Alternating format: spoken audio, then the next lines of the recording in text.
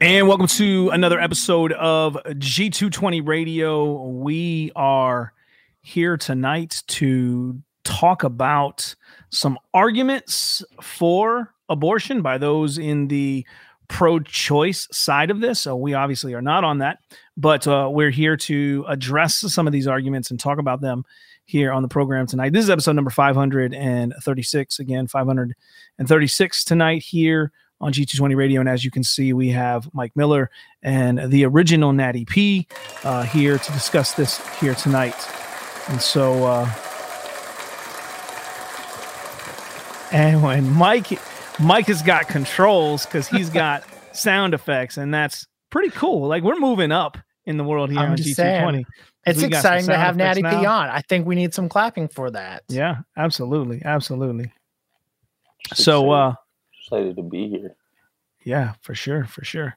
So we're going to get into this topic, and this is one that came up just recently. Roe v. Wade was overturned, and this happened on June 24th. This reversal of a decision that happened from 1973 when Roe v. Wade was the landmark decision of the Supreme Court that allowed for a woman's choice to have an abortion. And that's been basically this decision that has been ruling since then in the land that has allowed for the murdering of babies legally in our country. The murdering of babies legally in our country. We will not shy away from the truth of what abortion is. We've stated it on many occasions in the past, as well on this program, and the positions that we hold. Abortion is murder. It is ending the life of a child. A child in a place that should be the safest place for that child, which is in the womb of a mother, a parent who should be loving that child as that child is developing over the course of 9 months in the way in which God has created the body the body's design to bring forth children. And so that is what we're going to talk about here tonight on G220 Radio. And so let's go ahead and kind of get into this. But before we do that, I want to go ahead and let Mike talk about this, because we weren't going to do this show. We were going to continue with our Proverbs series. But Mike said, hey, in light of this overturning, let's talk about this. So Mike, go ahead and give us a little bit of what your thoughts were going into why this is an important topic for us to do here tonight.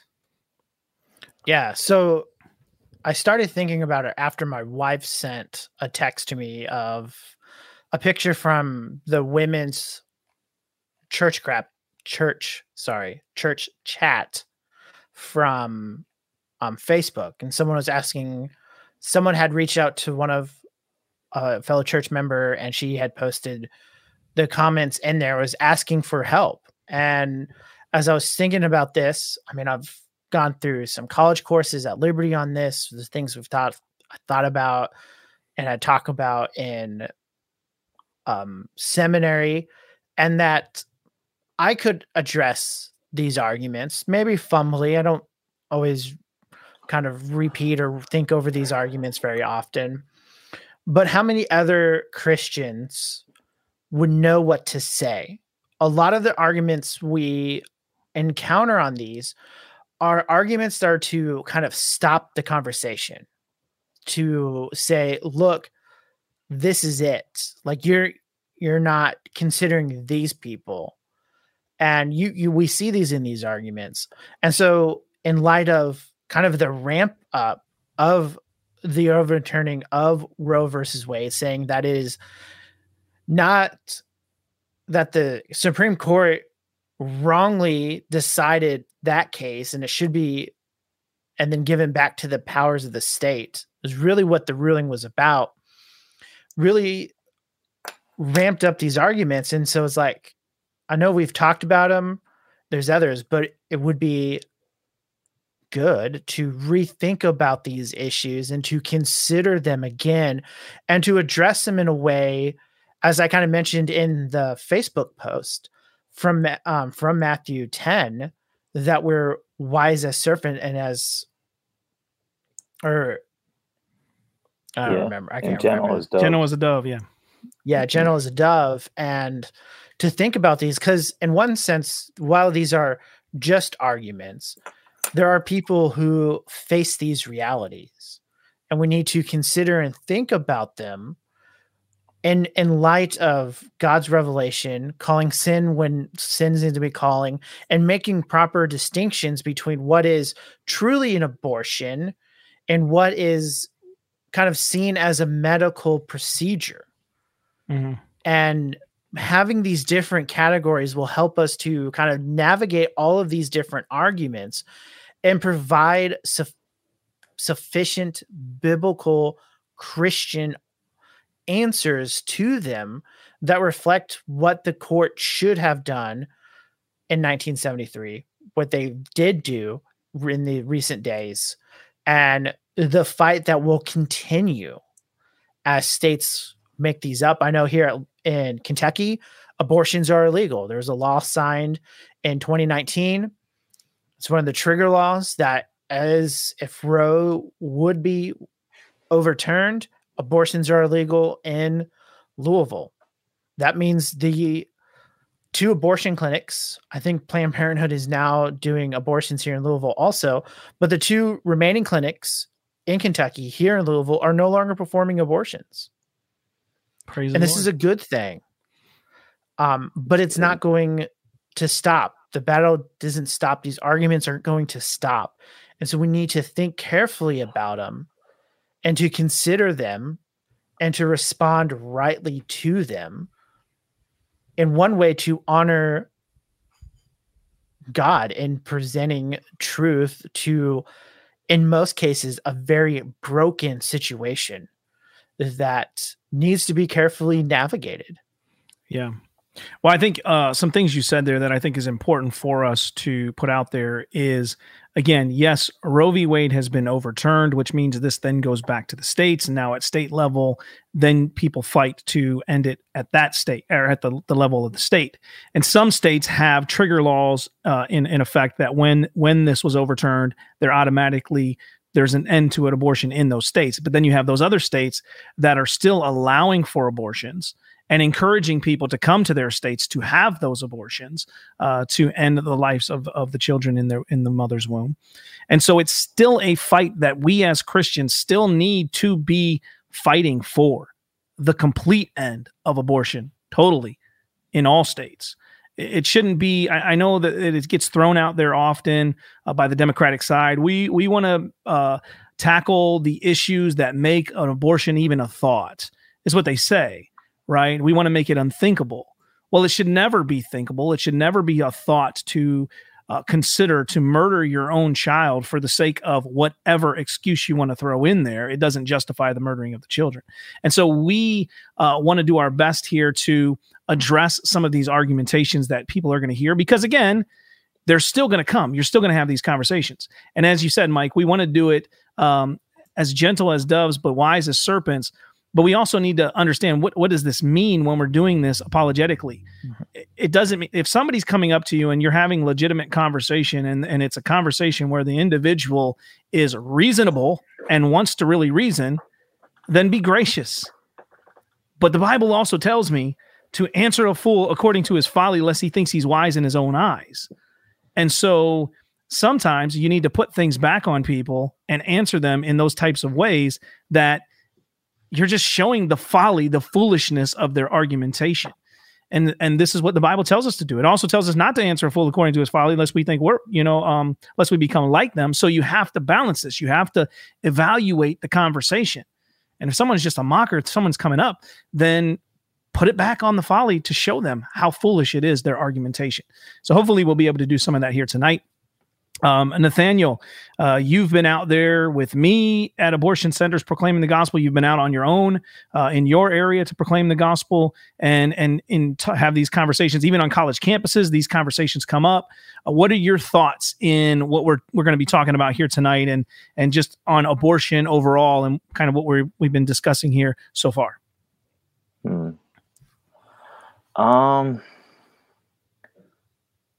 I don't know. A lot of times you'll have a lot of thought terminating cliches where people will just throw things out that are just meant to stop all thought and kind of end the conversation.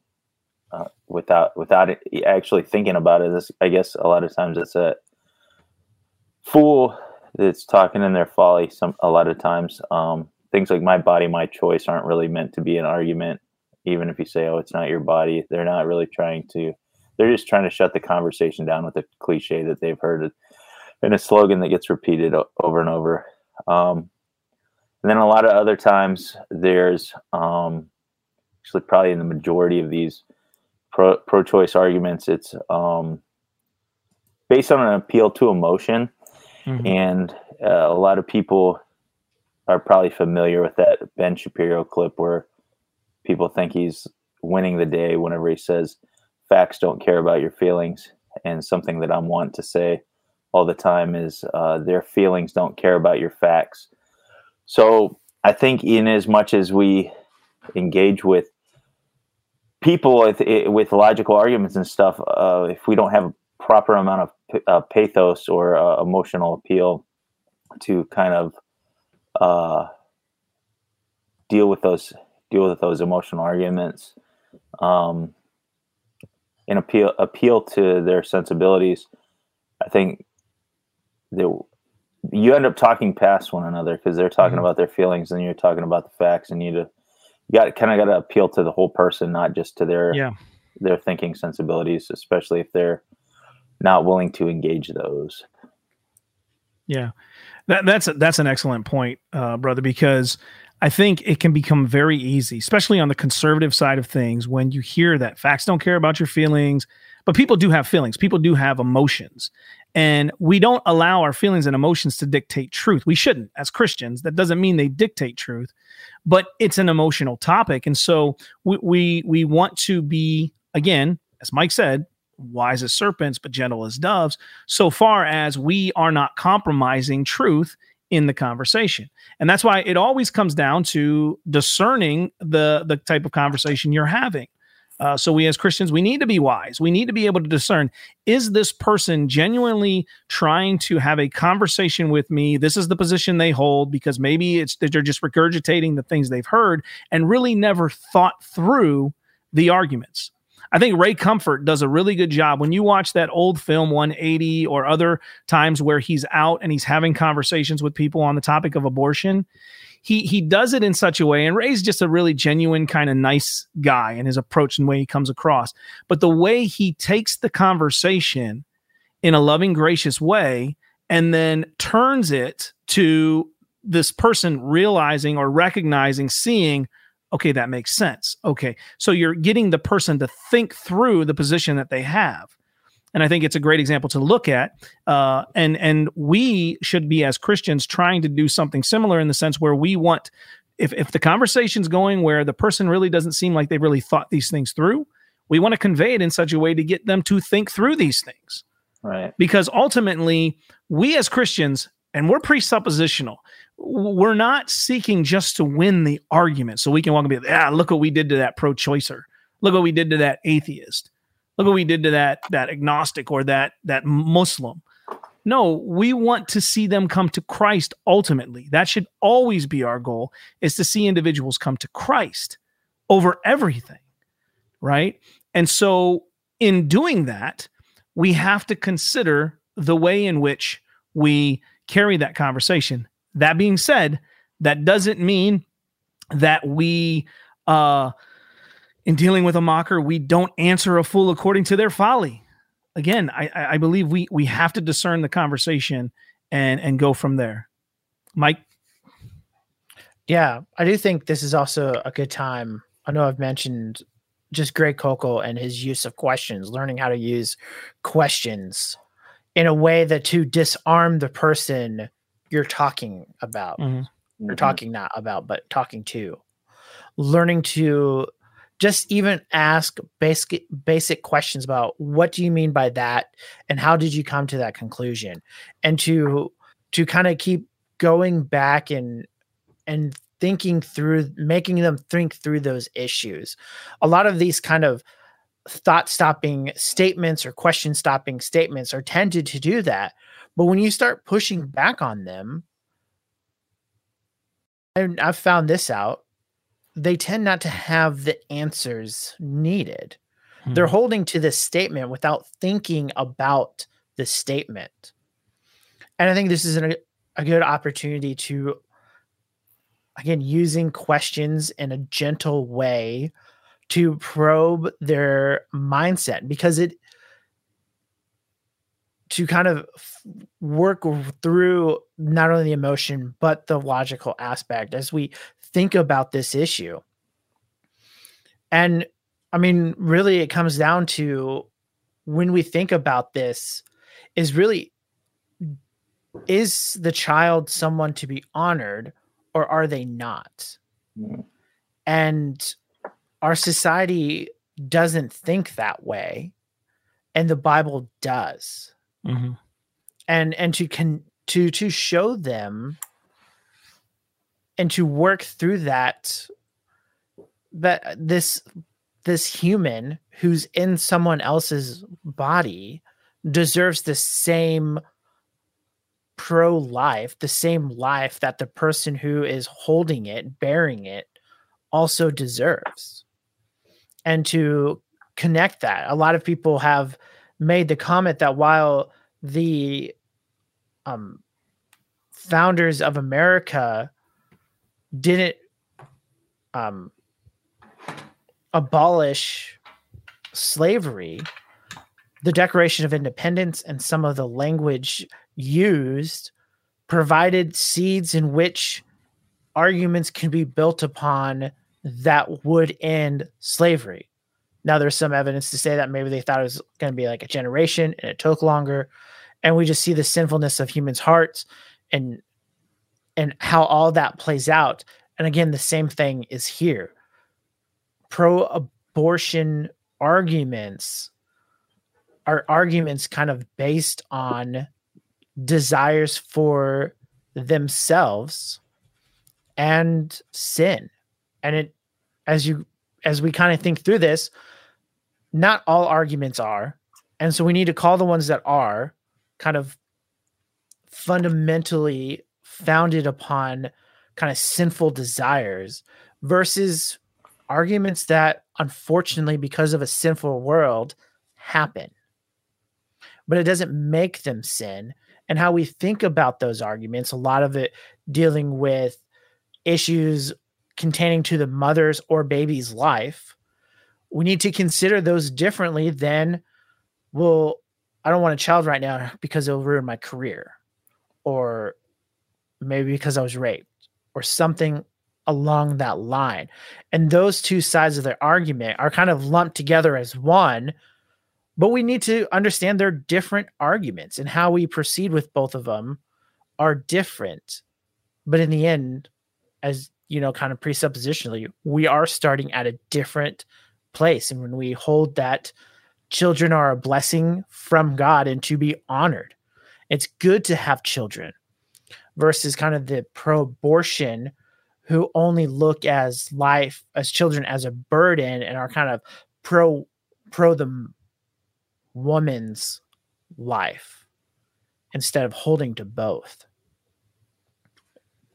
Well, one of the things I think I also want to address before we get into some of this argumentation is the fact that we here have strongly pushed for the abolition, for the end of abortion completely. That's what we want to see. But what I've seen also recently is individuals who will put out statements like, hey, let's not gloat, or let's not be prideful, or because Roe v. Wade was overturned. And sometimes I've seen some arguments from Reformed guys that look almost like they're hyper Calvinists, to the point of, hey, look, it's God's will this way, it would be God's will the other way, so let's not really, gloat or one way or the other with this. No, God gives us victories. Even when you read through the Psalms and you see this, they thank God when he delivers them from his enemies or their enemies, right? So we can look at this and say, hey, this is a victory the Lord has given us. And we can say, praise God, this has been overturned. It goes to the states. Again, there's still a fight that has to happen. We still need to stand. Mm-hmm. We still need to stand up against it. This is an evil. This is an atrocity that is happening in our nation. But we can thank God that it has been overturned, that God has worked in the hearts of these individuals to say, that was a stupid decision. It should have never been that to begin with. So let's praise God for it. And we shouldn't feel bad about praising God for a victory that he's given to us. Okay. And I don't know if you guys have seen any things like that. I've seen it. And I'm just like, come on, guys. That's we're Christians here. We should be thankful that God has overturned this. Yeah, I don't know. I don't get on social media that much, but I've seen people post stuff that they've seen from these guys that are like secret leftists and saying similar things like, "Oh, there's people hurting because of this decision," and that kind of stuff. I haven't seen the hyper Calvinist stuff, but it's just there's a lot of craziness, I guess. Yeah. With I don't know. Yeah. Yep. And so those kind of things that come out, they make you wonder about certain individuals. But anyways, let's kind of get into this. Mike, you had brought up the health of the mother or rape as opposed to the other aspect of why people have abortions. So let's kind of go there first. Let's talk about this.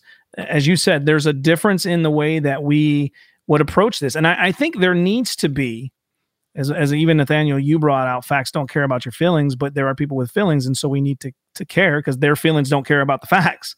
Yeah. Right. So a woman who has been raped, I think when we engage that individual who says, I was raped, and so I'm seeking an abortion for this reason, I think while we still don't never want to compromise truth, and rape does not justify murdering a child, we want to be sensitive in that conversation with this individual, while still never giving ground to say that it's okay for that child to lose its life for the sin of the father. Okay. And then also, it only represents about 1% or less than 1% of those who are going to seek an abortion. And honestly, it's usually thrown out. So if we run into an individual that is their case, they have been raped, and so they're struggling with this, wanting to end the life of this child because they don't want to carry it because of what it may bring to them emotionally to do so because of that they were a victim of rape.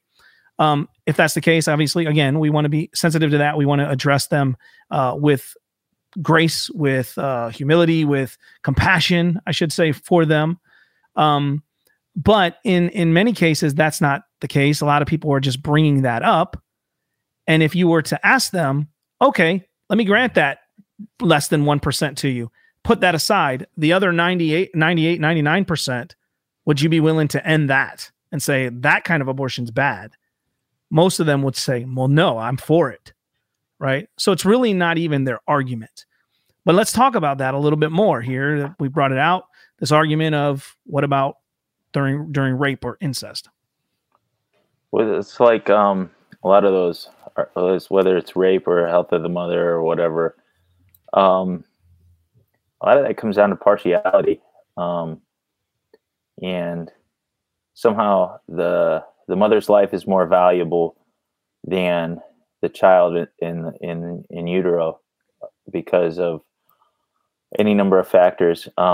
It could have to do with personhood theory, which is a part of like contemporary postmodern philosophy, that people don't view the life of the child in the womb as being an actual person. But in any event, what it comes down to is that somehow, whether you're using that postmodern philosophy or some other means, is in a situation like that, you're saying that the life of the child is an expendable life that could be expended to spare the suffering of the mother who, because of whatever her life experience or however it would go, that she's more valuable, and so her life needs to be the prime life in consideration and not the life of the child who's expendable, because obviously whether they state it or not, in their mind, it's a less valuable life.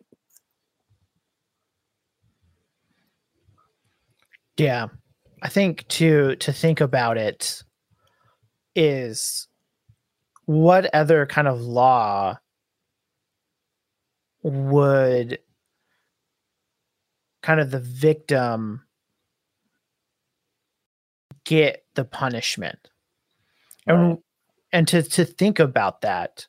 Now let's call rape what rape is. Rape is sin, and the people who do it deserve to be punished. And if that's happened to you, you report it.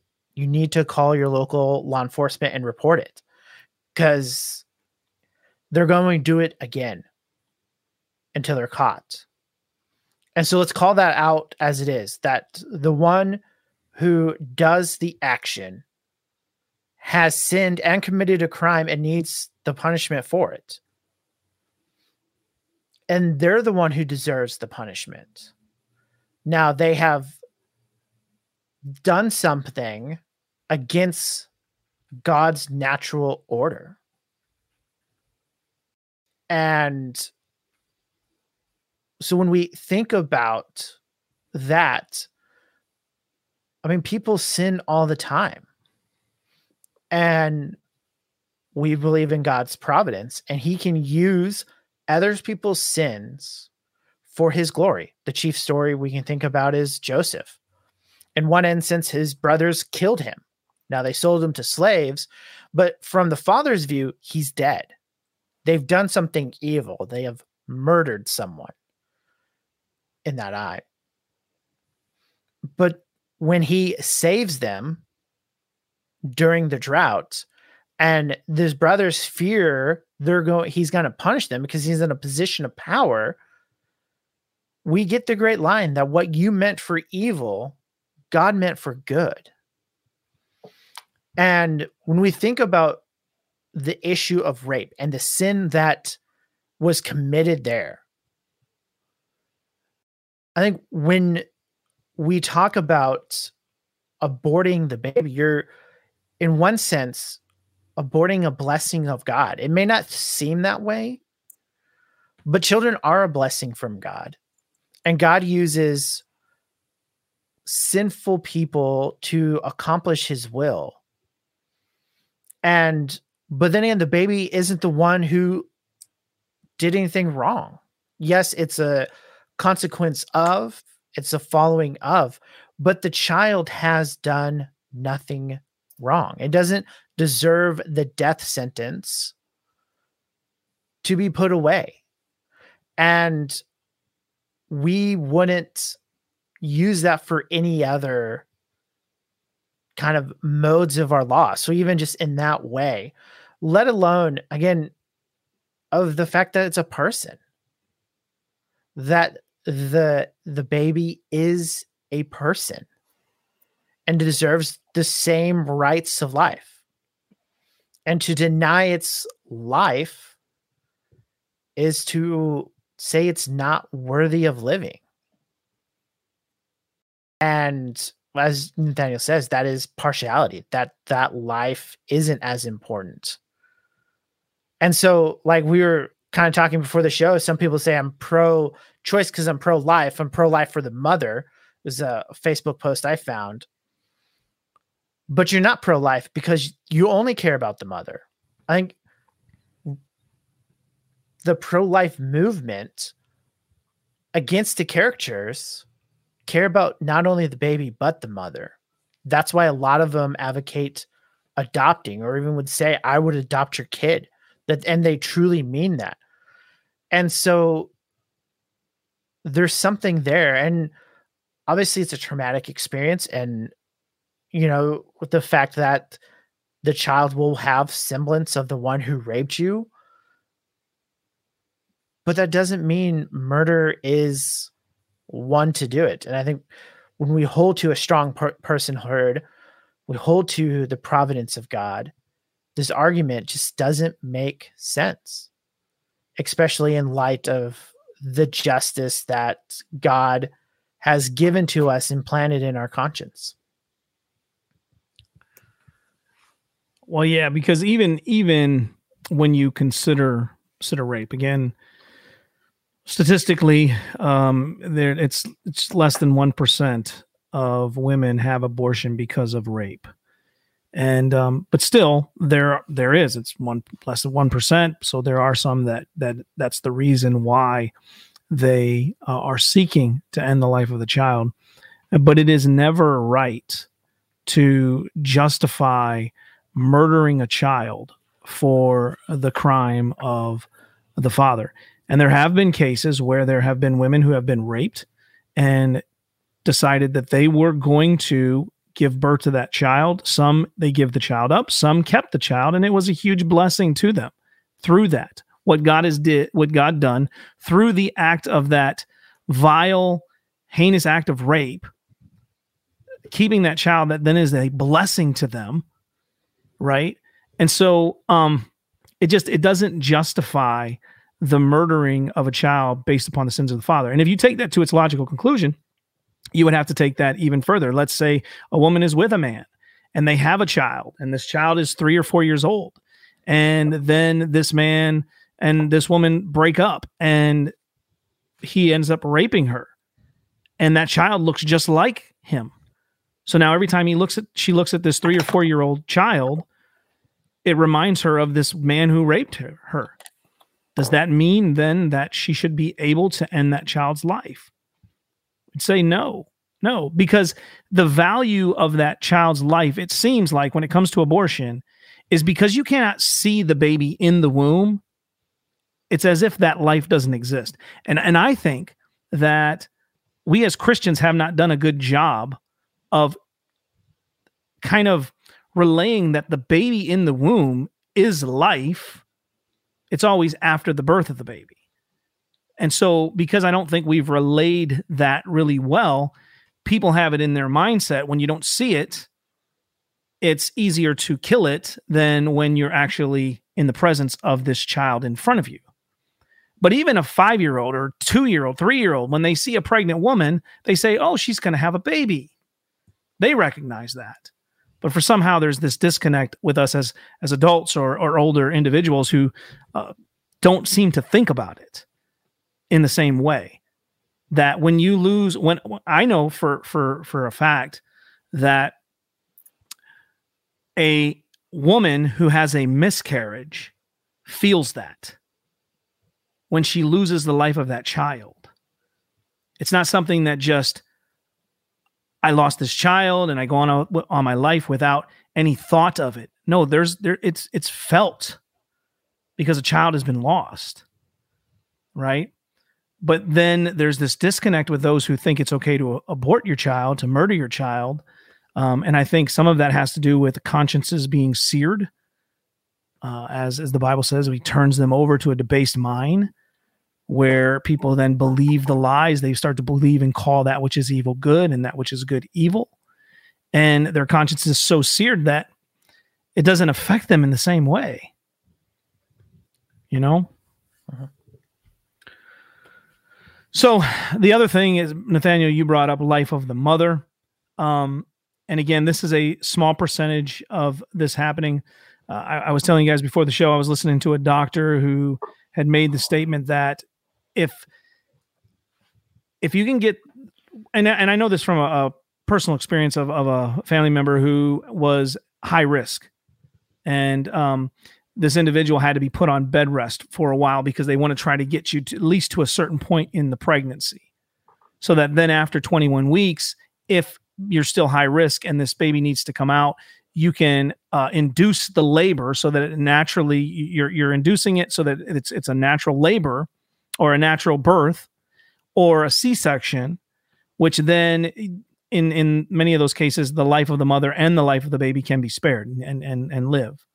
And then sometimes, unfortunately, that child may die, but it will die naturally rather than going in and pulling this child limb from limb, which also can cause a lot of serious problems to the mother as well, right? And so this idea, though, that the health of the mother is another reason why people will have this objection. When we look at this, again, I know many mothers and fathers who would give their life for their children. And this has kind of been flipped on its head, where, as you were saying, we think of the woman's life being more valuable than the life of the child. And I think morally, biblically, we would try to do everything we can to save both, not just choosing one over the other.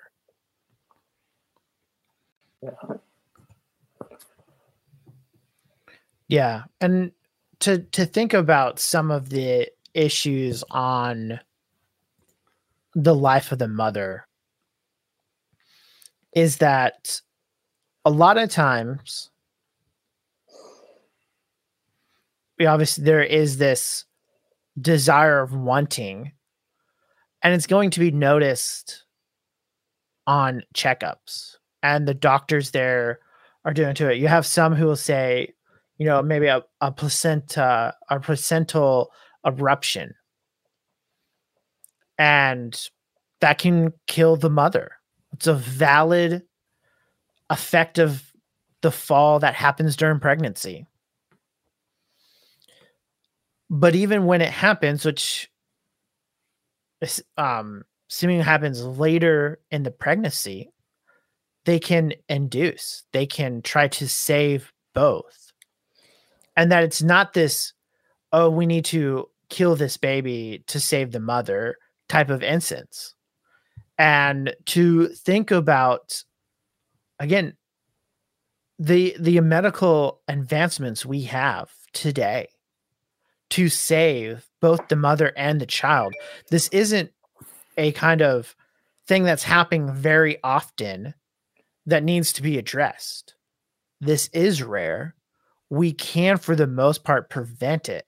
So it's really here at this point, you're kind of trying to legislate by these like fringe cases and trying to make laws or arguments on things that just doesn't happen and tend to be actual medical procedures that we've known about and have tried to solve and to correct and have the technology now in some places to be able to do that.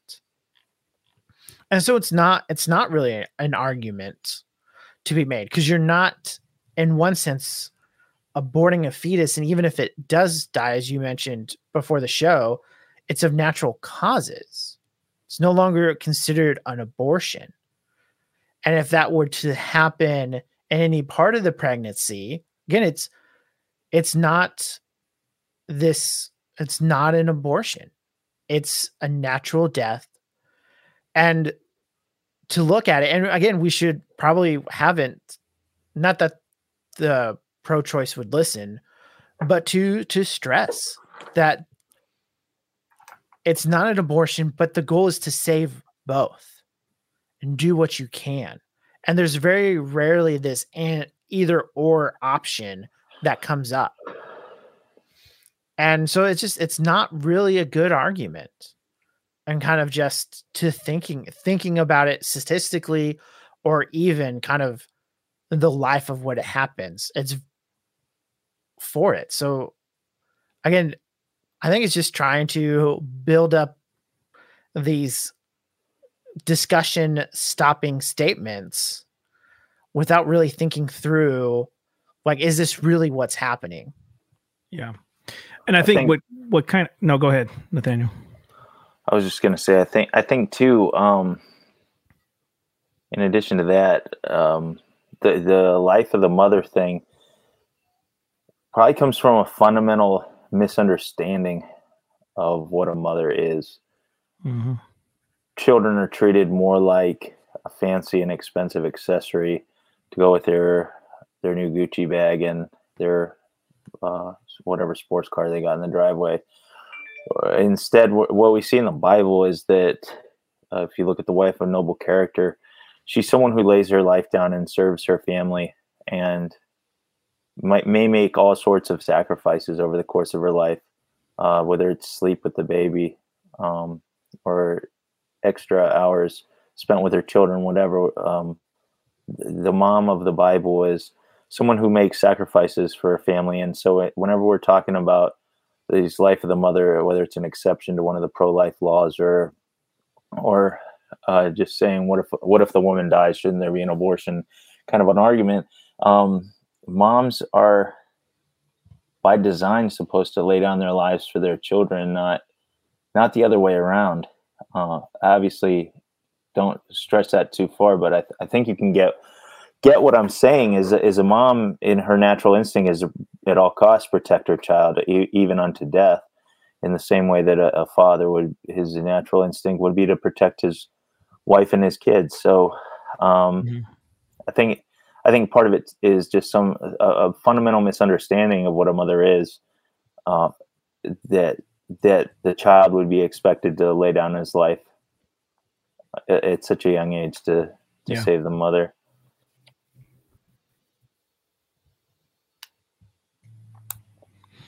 Yeah, absolutely. It's absolutely important for us to understand that the role of a father, the role of a mother, as laid out biblically. And if you don't have that understanding because you are one who is not appealing to the word of God as your authority, it doesn't make it any less true, because God's word is the authority and God's word is true. And so God has created you with a conscience and with the moral law written upon your heart already. And in that moral law, it says, you shall not murder. This is one of God's commands, and all of the law is laid out in that you should love the Lord God with all your heart, soul, mind, and strength. And the second is like it, to love your neighbor as yourself. And so that's why we as Christians stand against this, because the Bible says there are 6 things that the Lord hates, 7 that are an abomination to him: haughty eyes, a lying tongue, and hands that shed innocent blood, a heart that devises wicked plans, feet that haste to run to evil, a false witness who breathes out lies, and one who sows discord among brothers. And when we think of this hands that shed innocent blood, this is one of the things we see is taking place with abortion. Babies are being murdered. And so along with this idea of life of the mother, the other argumentation comes up with, we need to keep abortion legal. Otherwise, you're going to have back alley abortions, or in these offices, or these underground doctors' offices, back alley doctors' offices, that are going to have these abortions, and they're not going to be safe. And no abortion is safe. Every abortion that is successful ends in the death of the baby. That's not safe. And sometimes the mother as well. We've seen it here in Cleveland. How many mothers have died in preterm? And other abortion clinics around, they're not even clinics, really, other centers around the United States and the world, where mothers have lost their lives in having these procedures to murder their own child. Right? And so this idea that we need to keep it legal so that it's safe, it's never safe. And secondly, we don't apply that same kind of logic to other crime, to other sin. That's like saying, well, this mother who wants to murder her child, we need to keep it safe for her. Well, that's like saying this mass shooter over here who wants to go and shoot up places, we need to make it legal so it's safe for him, because sometimes they die in the process. That's ridiculous. Fortunately, they're applying that to drugs. That same argument, it doesn't make sense. Yeah. With needle exchanges and stuff like that. But I think to think about safe, legal, aware, I mean, yes, that could happen. I think there is a slippery slope there. You have to kind of prove that banning abortion is going to lead to these back alley abortion clinics that are going to be unsafe and dirty and can kill the mother. There is a slippery slope argument there. There is no evidence to prove that that's what's going to happen. It's just a scare tactic. I mean, even if that's what was going to happen, that's what should happen. I mean, if you're it's like the mass shooter thing. I mean, it's like kind of an assumption of risk. If you're going to go in and shoot up a school, like, you assume the risk that the cops are going to come in and blow you away. It's the same thing. If you're going to murder your child, you assume the risk that you're going to hemorrhage and bleed out from committing such a heinous atrocity. So, I mean, if they do go to unsafe back alley abortions, that's where that kind of heinous activity should be. It should be in the shadows. It shouldn't be. I mean, not to be cold or unfeeling, but that's where it should be. It's whenever you bring sin out and exalt it, that it flourishes the way it does. Yeah. And like even with any type of murder crime, it's murder, right?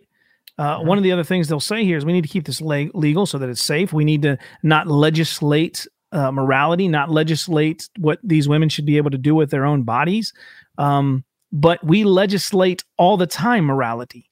We have laws that say you cannot murder someone else. And that goes back to this understanding what that child is in the womb of that mother. It's life, which happens at conception. And so if this is life and you are ending the life premeditatedly, that's murder.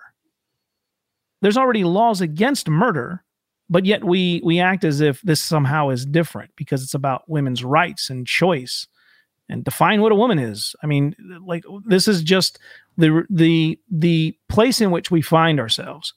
And we want to try to address these argumentations that come because it's important, because we care for these women more than the abortion doctors care for these women, more than the clinic escorts that are escorting them in to murder their child care about these women. We care about these women enough to tell them the truth, that they're going in to murder their child. And when you come out and you are no longer pregnant, it doesn't make you any less of a mother. You're still a mother, but a mother of a dead child that died at your hand because you went in and paid somebody to end the life of that child. That's a serious, serious thing that these women then have to live with. And they don't tell you about those risk factors either, of the depression, the suicidal thoughts, the things that come down upon that woman for taking the life of her child. Mm-hmm. Mike, I think you're just going to say something else. Yeah. And I think, too, our laws are inconsistent with this. So when we consider abortion and there's choice there, and it's not murder, but if the same woman, even going to the abortion clinic, gets hit with a car by a drunk driver and dies, and the baby dies also, that's considered a double homicide. So even the consistency in the thought isn't there. Because if it's just a clump of cells, if it's not something to be honored and it is worthy to protect, then why is it a double homicide if she gets killed while pregnant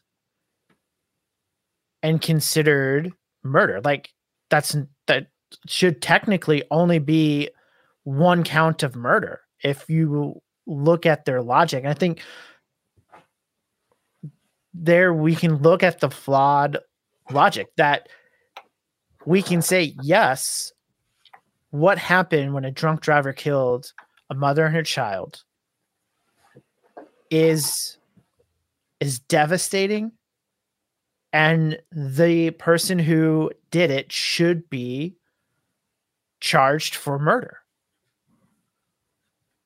That makes it no less different in the abortion clinic. And it's only because, and it's not even that she wants it or not, that makes it right. It's not the choice of the mother.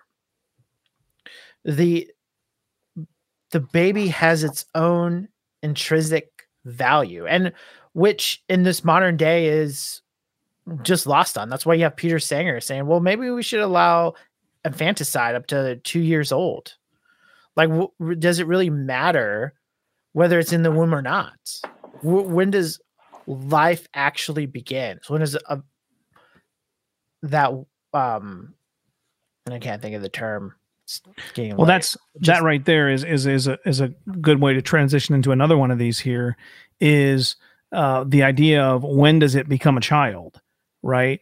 And there's a Laura Klausing, I think is her name. Klassen, they have Klassen, and she's up from Canada, and she did this one video, and it's silly, but that's her point. She wants you to see the silliness of this. She takes a baby and she's like, oh, look, through the magical birth canal, it goes from non-baby to baby, you know? And that's this idea of, well, it's not yet a human being. It's not yet life, right? But what is it? And they will argue, well, they'll say it's a fetus. Well, what does fetus mean? It means little child, right? And so this is the developing stages of life. One, because this is how God has created us. He knit us together in our mother's womb. We are fearfully and wonderfully made, as the psalmist says.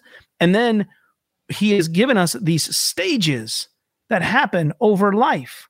We are developing. Even when after you're born, you're continuing to develop and going from childhood to adolescence and so forth. You're growing in these different stages of life. It's development. And that's what's happening here. And so this idea that it's not yet a human, or it's not yet life in the womb. Well, what is it? It's not a chicken. It's human life. And if you were to go and destroy a bald eagle's egg, you would be fined thousands of dollars. You'd probably lose your house with how much money it would cost you for doing that, because it's protected. But we don't protect the life of children in their mother's womb. It's a bad argument to say it's not yet a human. Well, then what is it? It's human life.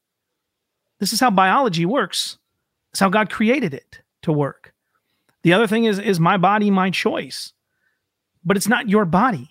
It's the body inside of your body that is being put to death. You're not dying. You're putting it to death. And treat it just like it's any other organ. It's not. You don't have 4 arms. You don't have 4 legs. You don't have 2 hearts and 2 brains. You don't have that. And in some cases, the mother who is pregnant with a child has a male child in her. That is not a woman that has got transgender parts because they've had surgeries.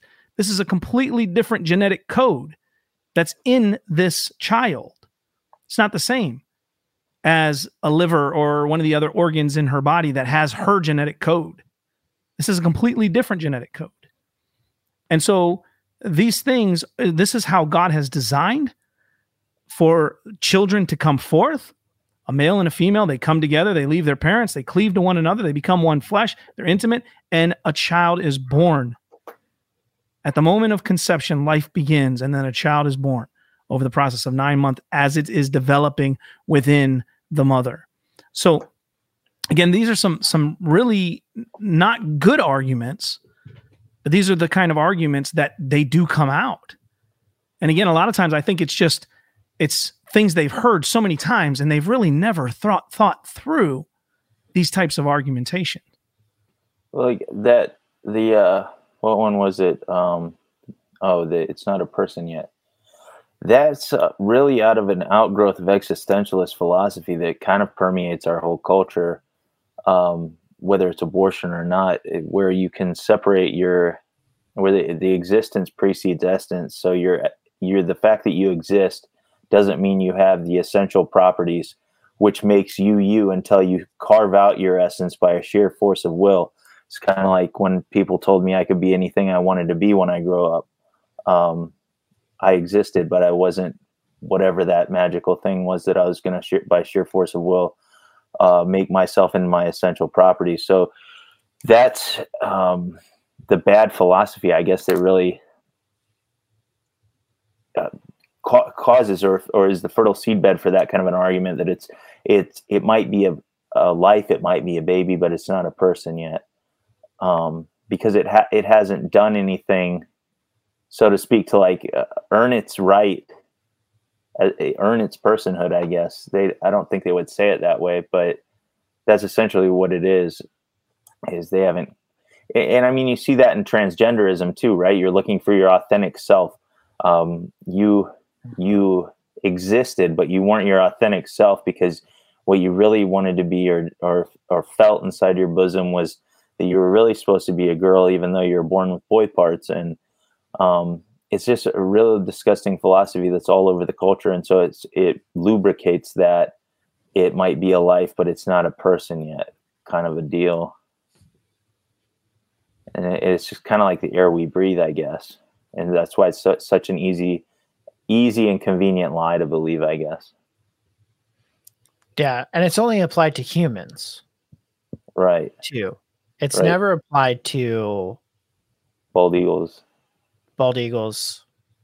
giraffes, dogs, Like you don't see these arguments made outside of kind of, in one sense, a hatred of the image of God. Right. I mean, that's really what it comes kind of thinking through it is when you take out the arguments about dealing with medical issues, valid medical issues, and the results that may come up to, it's in one sense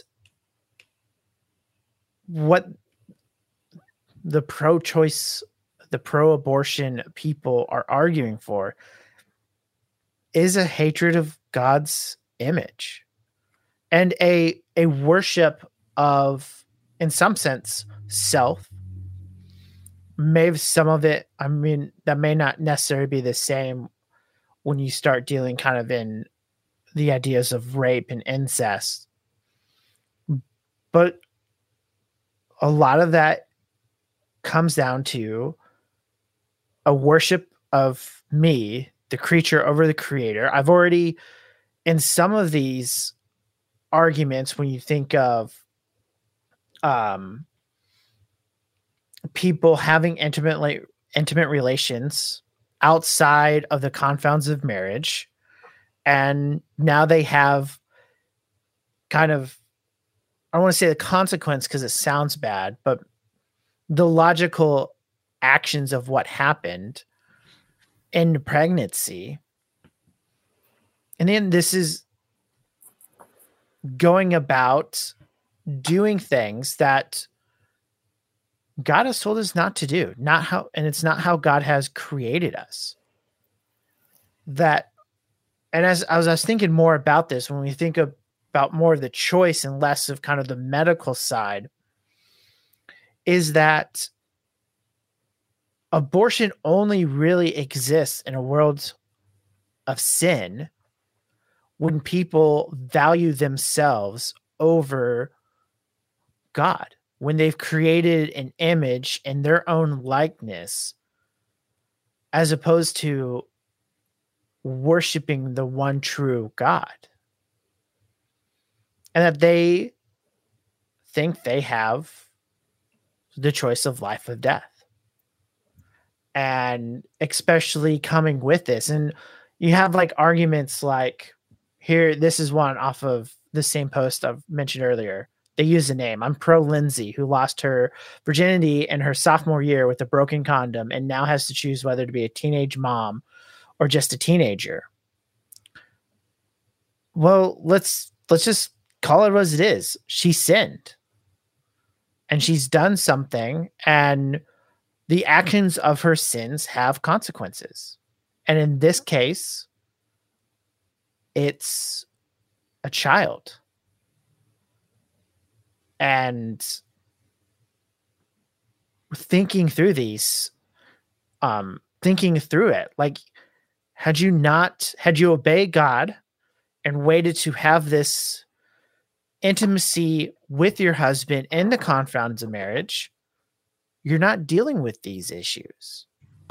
Right. This is not an issue. Abortion's not on the table anymore, unless if it is on the table and you're married, there's other alternatives like your career. So you value your career more than the blessing of a child and the continual generations of a family line. Mm-hmm. And a godly heritage is a blessing to people, not just to the family, but to the people who see this family. And a lot of stuff we've talked about in Proverbs and kind of how we interact with others people are most exemplified in our family relationships. And children allow the continual blessing of the Lord as children become parents and parents become grandparents, and the joy of life continues to go. And there is just this kind of hatred towards the life, in which would be a hatred towards the image of God. Well, the devil comes to steal, kill, and destroy.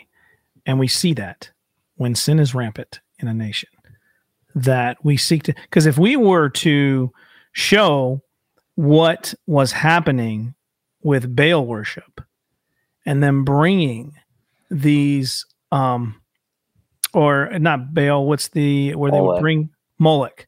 So they would bring these babies and put them on these hands of this made God, made by hands, into these burning fire hands to burn up these children. People would say, that's horrible. Who would do such a thing? Huh. You who are ending the life of your child on the altar of convenience for fill in the blank, whatever reason, doesn't justify the murdering of your child. But that's what you're doing, the same thing. Because you've created, as you've said, Mike, an idol in your mind, an idol that suits you. And really, the only ones who don't see it as a baby in the mother's womb is the ones that are unwanted. Because a woman could have an abortion because they don't want that child and end the life of that child and go to a coworker's, what do they call those? Baby showers? Baby shower. Because gender reveals or a baby shower. And they can go and bring a gift because this parent wants the child. So therefore, it's a baby. You're having a baby boy or a baby girl. Oh, that's awesome. Let me bring a gift. But I don't want the child, so it's not a child. And that's just, again, it's another one of those inconsistent, foolish arguments that people use. Another thing that is an argument that comes out is only the pro-life people, those of us who go stand at abortion centers and preach the gospel, those who speak out against the pro-choice beliefs, who speak against abortion, they only care about it until the birth of that child. Then who cares if that child's in a system or who's going to help provide for that child? People don't care. And I think they fail to realize and recognize, first and foremost, God's word says that we are to take care of the widow and the orphans. And so where does this ideology or this thought come from of building orphanages? From Christians, from believers who are doing what they can to help. Yes, it's not a perfect world because of sin. Sin has affected everything in our culture. It's affected us. It's affected the ground we live in. Everything has been cursed because of sin. And so it's not a perfect world in which we live. There are children without parents and they're in the foster care system. Is the foster care system great? No, not all. It's not that great. But should that child's life be ended simply because that child may have a hard life? That's not a justification to end the life of that child. I guarantee if you ask any kid who's had a rough childhood, whether it be with their biological parents or growing up in a foster care system, and say, would you rather have not lived? I mean, I doubt they're going to say, yeah, I wish I was never born. Right? But even in that, I don't want to appeal to emotions. I'm just saying that, I guess I am, right? But even in that, that doesn't justify the ending of the life because how hard someone's life may be. And always when people make those kind of statements, it's as if they are the triune God who knows the future and knows exactly that child's going to have a rough life. They don't know that. Well, like usually whenever they make that statement about being pro-life up until they're born, they're talking about that you're not pro-life because you don't support government welfare programs and other socialist Medicaid and all that stuff. And really, in as much as Christians do care, these people aren't going to go sit with their sick neighbor. They're not going to help with the bills for their neighbor when they come due. They're not going to take care of the widow and the orphan in their distress.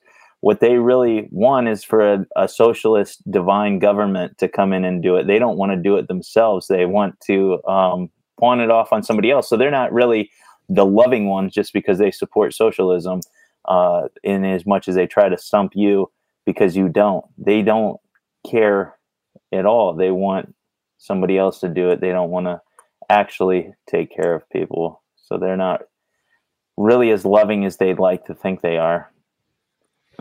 And I think too is it's just some of that's just a false narrative, right?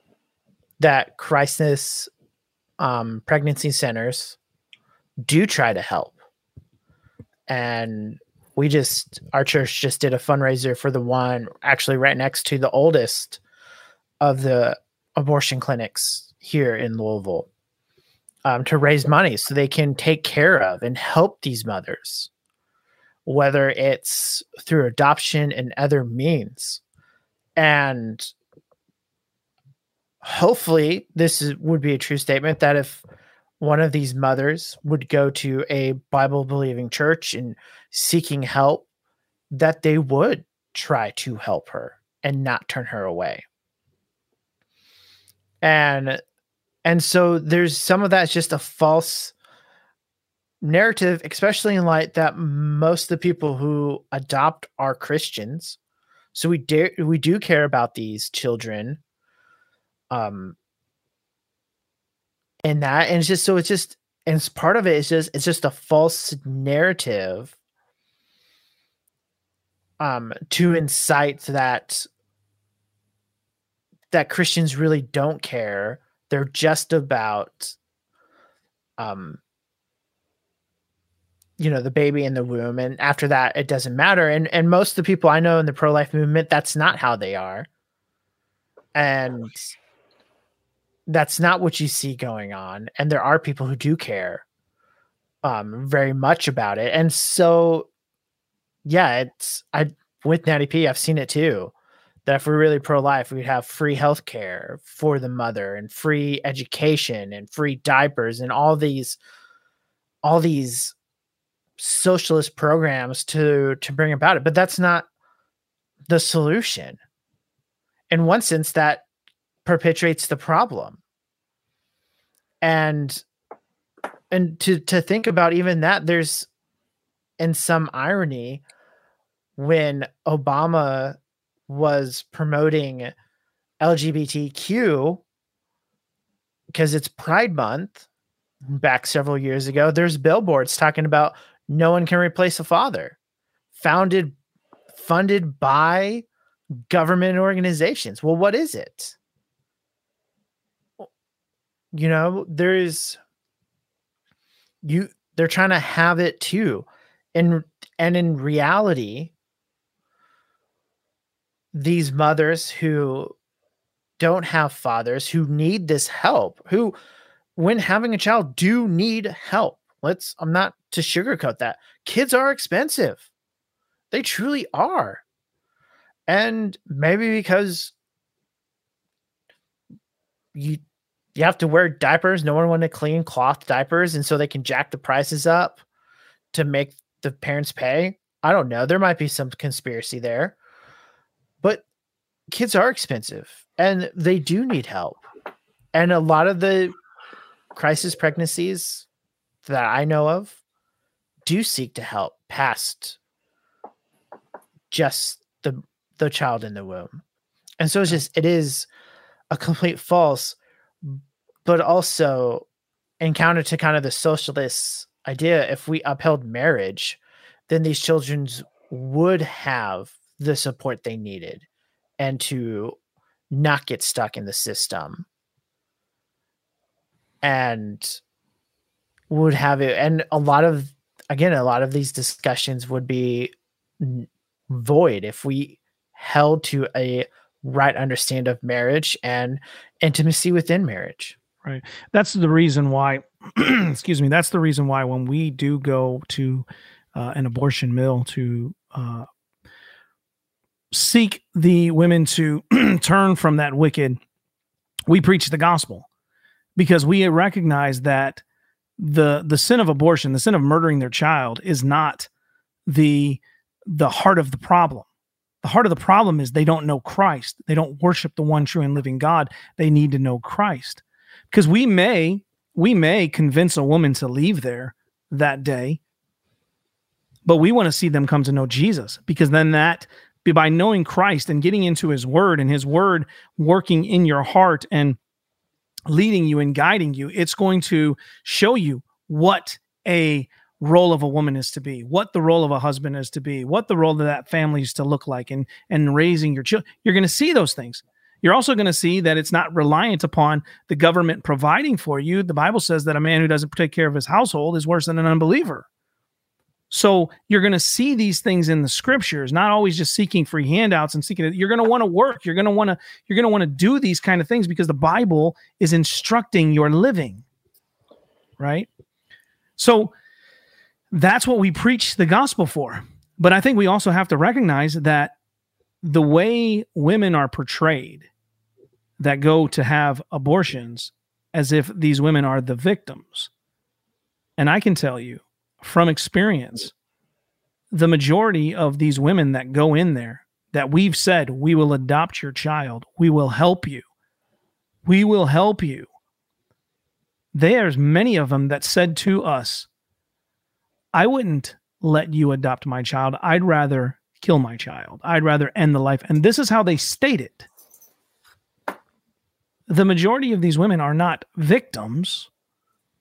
Not that there aren't some who have been raped or who have been, sex trafficked and brought in there. Not that there aren't some that is their experience. Again, it's less than 1%. But the majority of these women going in there know exactly what they're doing. How many have said, this is my 5th, 6th, 7th abortion? They know what they're doing, right? And so we got to understand and recognize that this here, another thing that'll come up and say this is a political argument, that we shouldn't be addressing it as Christians. We shouldn't be getting involved because this is political. This is politics. And unfortunately, politics does use this for the benefit. Republicans and Democrats use this for the benefit of getting votes so that they can get into office. But this isn't a political issue. This is a moral issue because of sin. And the solution to that is the gospel of Jesus Christ. And that's why we go and we preach the gospel. I think it really comes down. Go ahead. To think about that even more, God has given us governments to uphold morality. I know, like you mentioned earlier, you can't legislate morality. and rightly so, you mentioned about, we legislate morality all the time. But the fact that every law we have is on a basis of some sort of morality. Mm-hmm. And that's what God has placed governments in for. Governments are the sword to punish evil and to uphold good. And so there is no separation of church and state. That's to kind of make that line. There isn't. Our politics are based off of what we believe. And so this isn't just this is a political issue. No, political issues are moral issues. And we have to think about them in that way. There is some sort of morality going on, how it affects what we think is right and wrong. And that's what the government does. And so I think it's just trying to take that, to try to apply this false idea that there should be a separation between church and state. Well, the one thing I think also, as we end this, I think we probably should wrap it up here. But the one thing I think we need to consistently do in these conversations, we can point out the foolishness of these arguments. We can do it with grace and compassion to those who are seeking to have genuine conversation. But the one thing we can never give up is the word of God. I listened to a guy today who was a professing Christian who said that in these arguments, he never goes the religious route because he argues from the other standpoint of science and other ways of dealing with these argumentations, because of the fact that as soon as he brings up the Bible says or this, they'll say, oh, you're a religious nut, and they don't even want to hear it.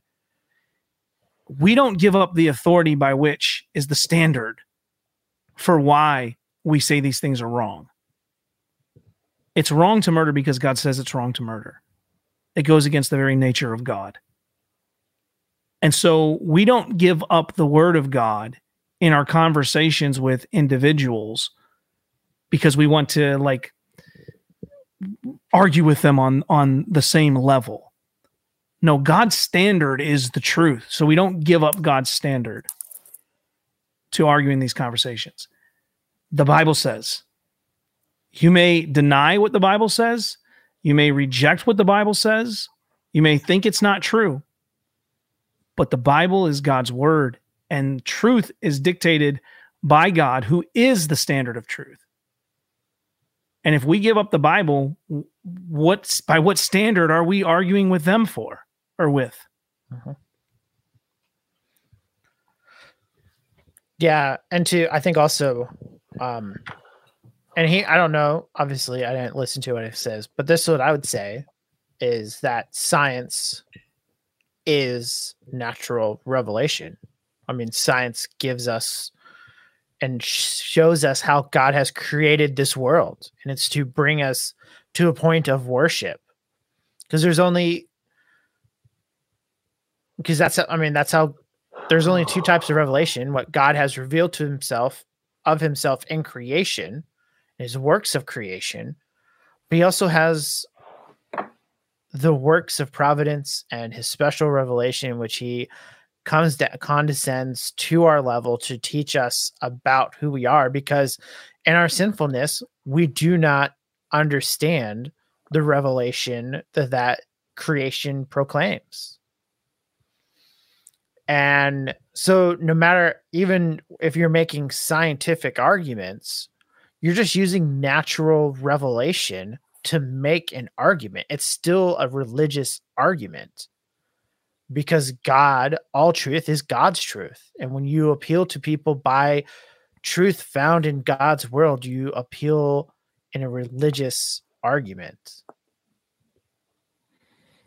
Nathaniel, anything you'd want to add before we wrap it up? Yeah, I don't know. Just as it relates to those things, like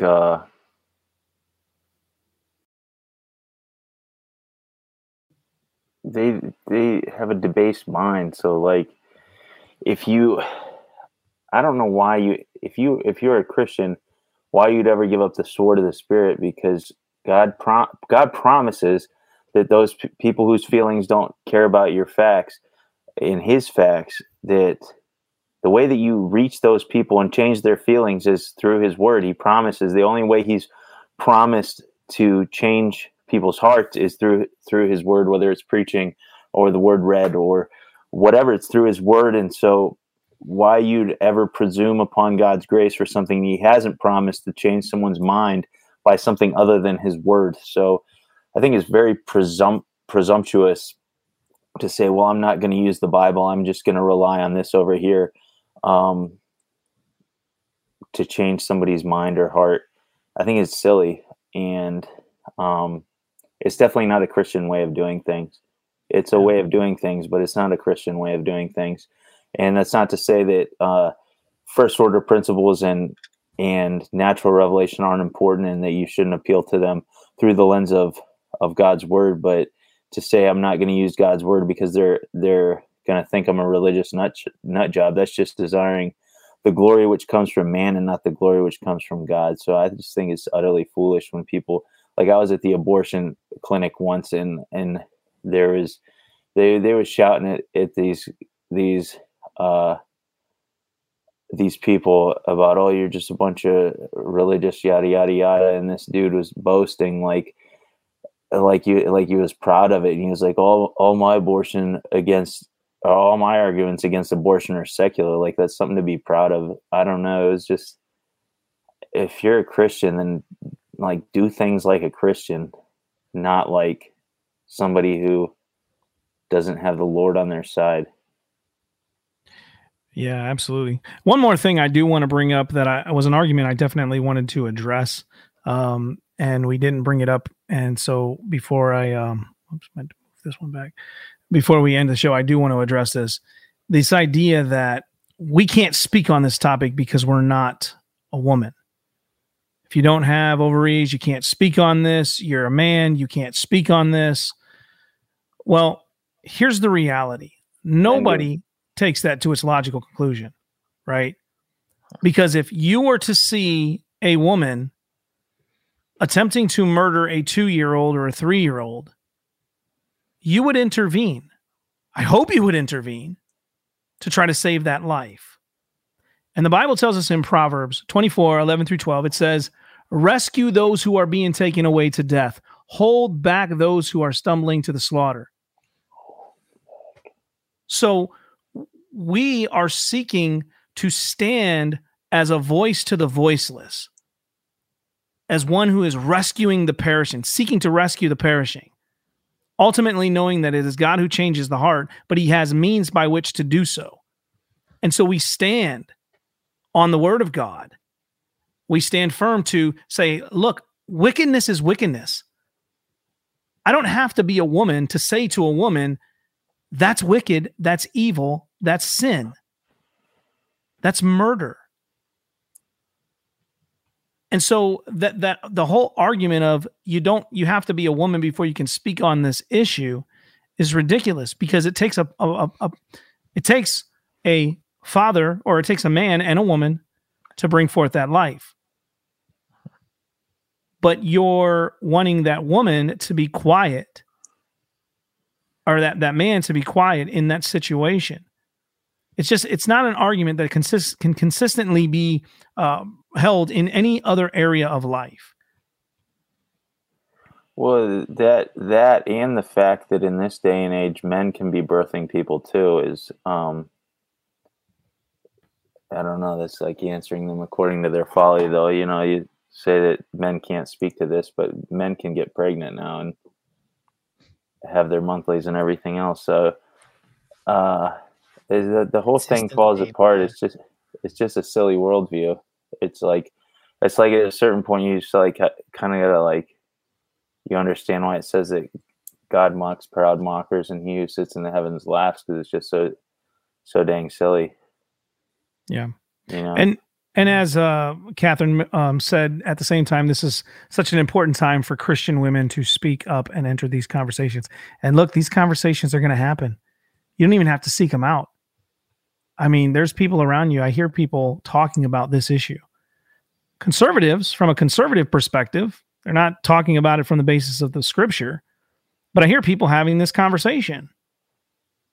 And we who are Christians have the answers. Christian women who hold to the scriptures have biblical answers. And so we need to speak on it. Mike, any last words, thoughts before we close it out? Yeah. We mentioned it earlier, and just to kind of think about it, to mention it, this is one battle of the war on abortion. And so while we can celebrate and thank God for what God has done with ending Roe versus Wade and the false constitutional protection it provided, that it's not over with. There are states where abortions are still being done. There are states like in Kentucky where the ACLU has filed lawsuits try to challenge laws in place that have stopped abortion.